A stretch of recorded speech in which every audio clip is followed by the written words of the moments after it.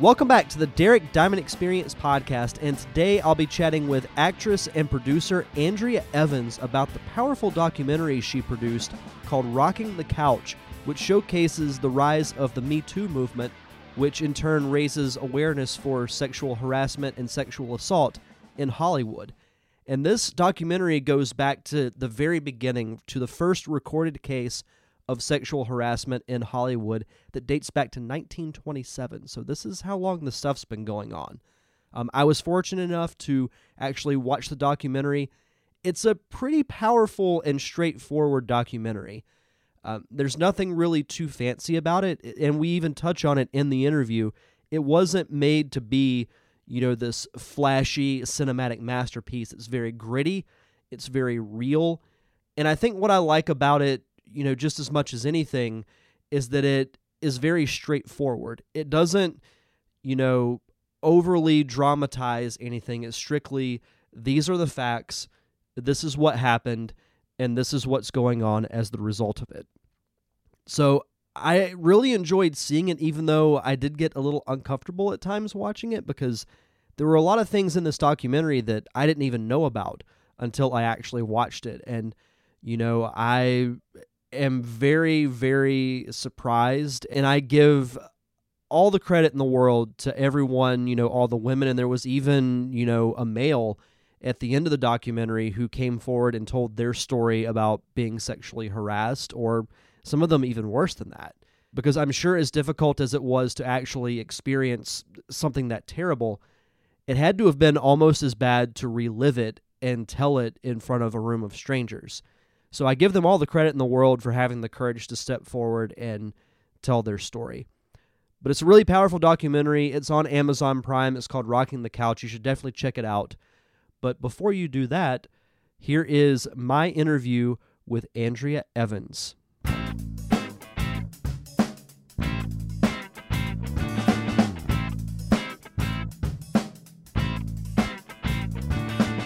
So I'm joined with my very special guest this week, actress and producer Andrea Evans. How are you today?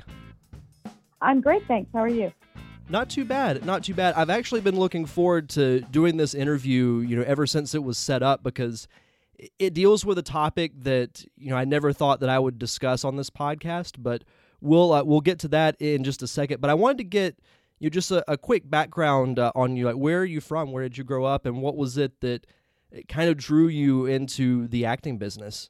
Well, I grew up in the suburbs of Chicago, and I was just one of these people. I always knew what I wanted to do, and the business almost kind of found me even out there. I found agents very early. I've been in the business all my life, basically since I was 10, and then production started being done on location in Chicago and in Illinois, and I started working, and from there, some people in New York at ABC's One Life to Live saw my work, so they flew me out, and then I started there, and, things have just kind of, snowballed since then. I've always worked, and it's a business I love.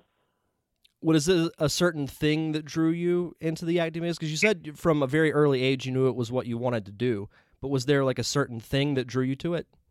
I don't know that there was a certain thing. It's just I always knew, like anytime anybody would ask me what I wanted to do when I grew up, I said I wanted to be in TV and movies. That's what I wanted to do. Even to the point of, like, I remember when I had Barbie dolls when I was a little girl. I remember very distinctly on Saturday morning TV or something, they showed a Tarzan movie. So I tied some thread on the knob on a lamp, on a table lamp, and had Ken swinging from the thread like he was Tarzan. Mm-hmm. So I reenacted the movies with my Barbie doll. It's just always what I wanted to do. I'm sure a lot of people would love to be able to say that, because I know people that, are even older than I am that still don't 100% know what they want to do. So it definitely makes the career choice a lot easier, it sounds like. I know people that are older than I am and have never been happy in what they do, which is unfortunate. So, yes, no, I'm very lucky. I'm very fortunate. For sure. So, after being in the acting business, for as long as you have been, you produced a documentary that I recently had the pleasure of watching called Rocking the Couch. So the first thing I wanted to ask you about it, how did you find out about this project and what made you want to be involved with it? Well, I didn't find out about it. It was like, what happened was one of my best friends is Min Collins, who's the director of the project and one of my fellow executive producers. He directed me in a film about 7 years ago, a film called Hit List. And we've been fast friends ever since. And so we were having coffee together, as we are wont to do sometimes. And the whole Harvey Weinstein thing and Bill Cosby thing were kind of coming to a head. It was on the news constantly. And we were just talking about how we didn't think the full story was out there and that somebody was going to make a great documentary about it. And then we just kind of looked at each other and we're like, okay, well, let's do this. So we did. Within 2 weeks, we were starting to film. Within 2 weeks, that's pretty crazy. Now, it's interesting because you think, oh, well, I have the means to do this, so why don't I do it instead of someone else? Yeah, it just dawned on us to do it, and we just kind of threw ourselves into it, and which is great. And and also the idea was to kind of not take our time with it. I mean, we didn't want to make it perhaps the most artistically beautiful movie, that anybody's ever seen or whatever. Our idea was to make a good movie, as good as we can make it, and get in there and make it fast and dirty so that it was still topical at the time that it came out. We wanted people talking about it while people were still talking about the Me Too movement, still talking about what was going on, because you have no guarantee of what's going to, go on. But the whole idea of the rocking it, we wanted to rock it while it was still a topic of conversation.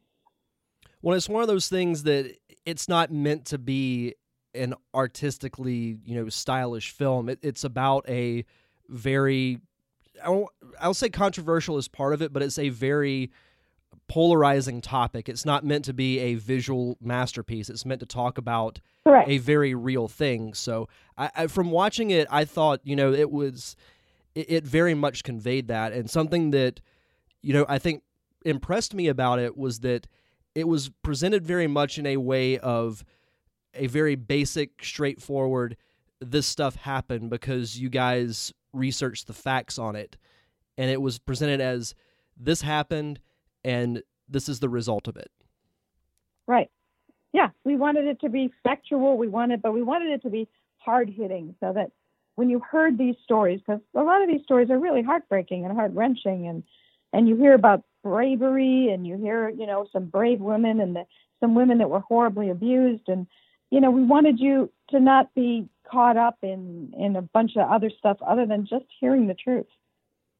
Right. And I guess where I wanted to go with next is when you guys decided that you wanted to do it, what came next? Like, as being the executive producer, what was your role with the project? Like, what did you do during it? Well, I was there for pretty much everything except for the editing. My part that I brought to the project is I brought a lot of the people to the project to come talk about the subject and their experiences. That was a lot of it. I brought to them because my husband had told me about the story of the Wallace K case, which took place in the 1990s, which I had not heard of, and he had. And what piqued my interest about that is, whoa, wait a minute. I was an actress here in Los Angeles in the 1990s.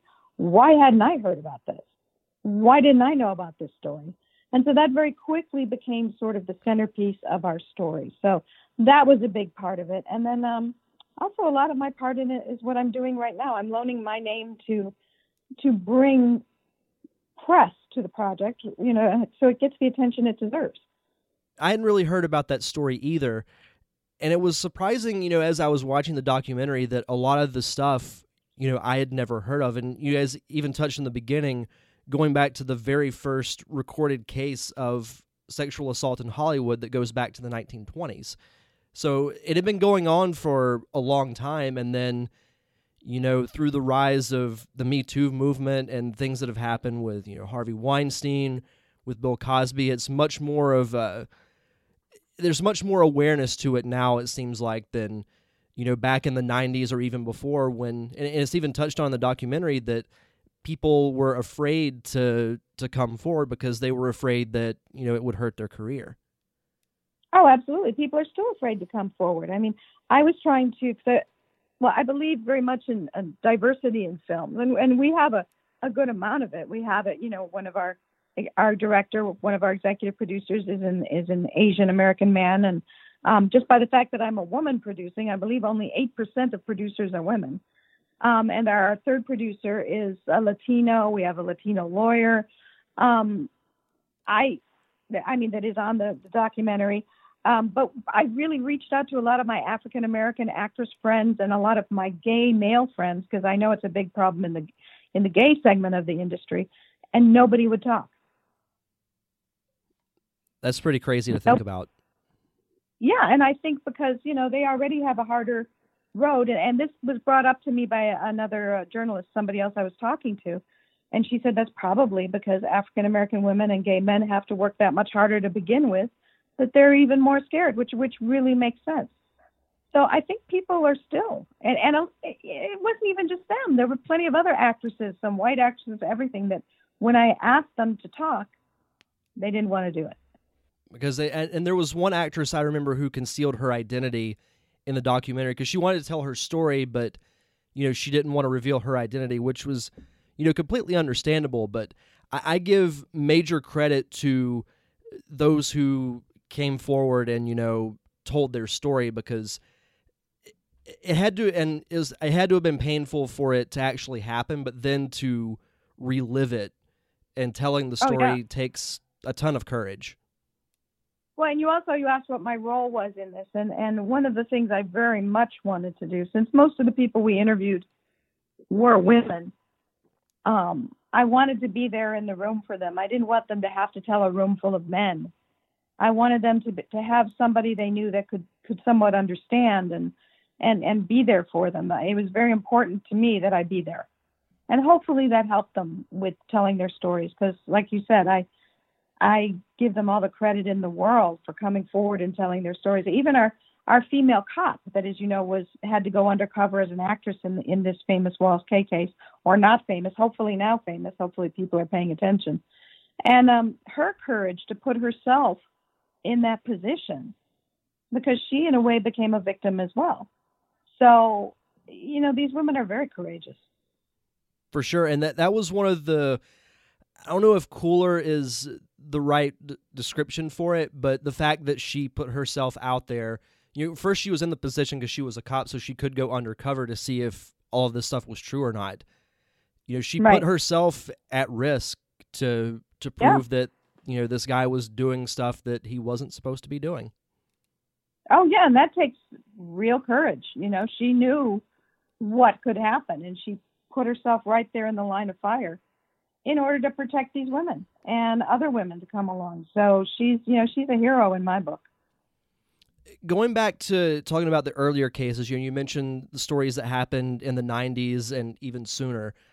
We've talked about the Me Too movement as well, and more importantly, the fact that there's a hashtag in front of it. Do you think that social media has helped to bring awareness to this?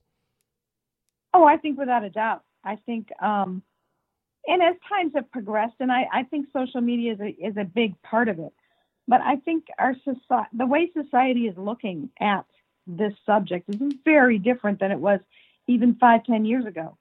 And I credit a lot of that to social media. Yeah, you can't get away with things nowadays. There's always somebody with every cell phone. Everybody's got a cell phone, and every cell phone's got a camera. You can't get away with the same stuff that people used to get away with. And I think people have become more aware. There's plenty of negatives about social media, but I think that's one of the positives. And as a result, the way we look at this has changed. Because if you look through millennium about how women were treated as far as sex crimes were concerned, I mean, even myself, I was raised by my parents. I was like, don't dress provocatively. You don't want to bring that kind of attention. Well, are men told this? Do they have to worry about how they're dressed because it might bring attention? Or, there's like there was a different list of what was right and wrong for women to do. And if women were wrongly attacked and took it to the police and it went to court, quite often the woman was shamed and made to feel responsible for what happened. But society's view on this has shifted, and it's about time. No, and I do agree with that. It's I'm only in my early 30s, but I can tell from just what I've seen from, when I was in high school to college and even to now, society looks at, I'd say, minorities and women in a very different way. I think people are treated, much more equal than what they were back in the day. And I think there's still work to be done, but things are going in the right direction. I can throw out examples of, like the main character in the new Star Wars trilogy being a female. A lot of strong characters are women. And to me now it's getting to the point where it's not just that it's someone for women to look up to, but it doesn't matter what gender they are or what race they are. It's someone that people can look up to. Exactly. Well, look at how many female political figures we have now. I mean, I'm certainly of an age where, the first woman that ran for any kind of really big public office, that was news, that a woman was going to do that. And, we've come a long way. We aren't entirely there, as you said, but things have really changed. It's shifted, and hopefully it will continue to be so, because the right person the best person for a job should be the one that gets it, whatever that job is. No matter what ethnicity they are, no matter what their sexual preferences are, no matter what sex they are, it should be the best person for the job. We need to be treated equally. And that also means that when we are assaulted, when we are a victim of a crime, we should be listened to and treated in the same manner. And you shouldn't be afraid to come forward if something bad happens to you. No.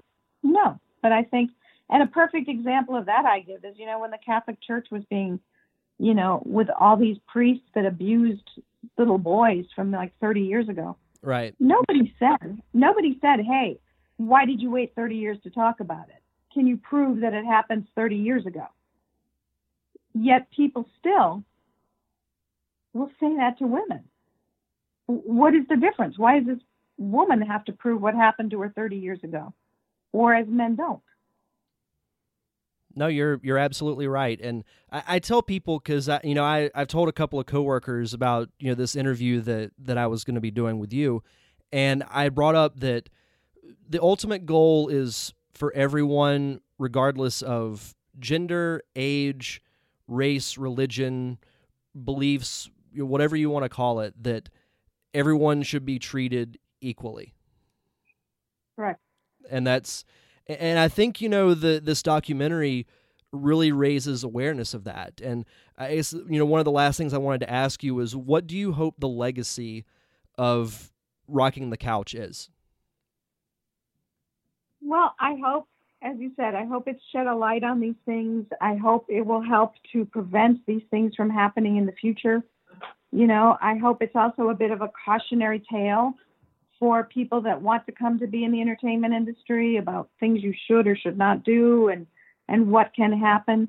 I hope all those things. But, what I really hope and dream is, because of the Me Too movement, maybe a bit because of my documentary, that my little girl, who's about to turn 15, doesn't have to worry so much about these things anymore, and knows that, God forbid, if something happens, she will be treated correctly and she can have justice.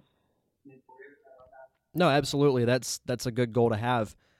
And the last thing I wanted to ask, where can people watch Rocking the Couch if they want to check it out? And is there a website for it? Yes, there's a website. There is a website, Rocking the Couch. There's a Facebook page. But the main thing is you can go to Amazon Prime and watch it. And if you're not a Prime member, you can buy it or rent it from Amazon. So Amazon Prime is the place to catch it. And do you have any acting projects coming up that you would want to plug really quick? Well, actually, I am also currently on a series that's on Amazon Prime called The Bay. I'm not in the first 3 seasons. I just came on the last one, which is season 4. So hopefully people can catch that as well. Awesome. Well, Andrea, thank you so much for taking some time to talk about Rocking the Couch. It was very mind-blowing for me watching it, knowing a lot that I know now from watching it, and I think everyone should definitely check it out. It's not a very pretty story by any means, but I think it's told in a very, very good way. So I would give it my full endorsement. Thank you so much. I really appreciate that. It's been lovely talking to you. My thanks again to Andrea Evans for taking the time to come on the show to talk about Rocking the Couch. As I said before, and as we said in the interview, very powerful documentary. You should definitely check it out on Amazon Prime. Look it up on Facebook, all forms of social media. But next week is part 1 of the 2-part season finale of the Derek Diamond Experience. Or if you want to see both, you can tune in to my Facebook page, facebook.com/DDiamondPodcast, to watch parts 1 and 2 of the behind-the-scenes look of my short film, The Parker Syndrome. One part will feature the cast, and what's cool is the entire cast is actually going to be on the panel, which is really exciting. I know when it comes to planning these types of podcasts where you have a lot of people, it's really tough to pick a date that everyone can make it. So having the entire cast is really awesome. And I can't wait to, hear, because a lot of this stuff that's going to be asked, I don't know about, and I'm not even hosting the panel. Julio Diaz is going to be doing that. I'm not 100% sure what he's going to talk about. I've told him that he's got pretty much free reign to discuss whatever he wants. I've sent him, the rough cut of the film so he can check it out.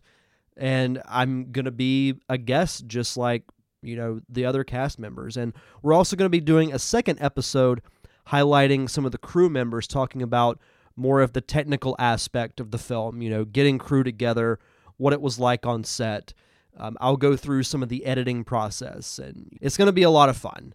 I'm really excited for it, and when I relaunched the show back in January, I knew that I wanted this season finale to be highlighting my film. And that might be a little pretentious and selfish of me, but hey, it's my show, right? So it's going to be a lot of fun. I can't wait. If you want to see both parts, so part 1 will air at 6 p.m. Central Time on Facebook Live, and then part 2 will air at either 7:30 or about half an hour after part 1 ends. So say if part 1 goes like an hour and 10 minutes, then part 2 will air at 7:40, so on and so forth. So you'll get 2 episodes. As far as the audio versions, I'll be releasing part 1 next week and then part 2 the following week. And then I will be going on break for the rest of the summer.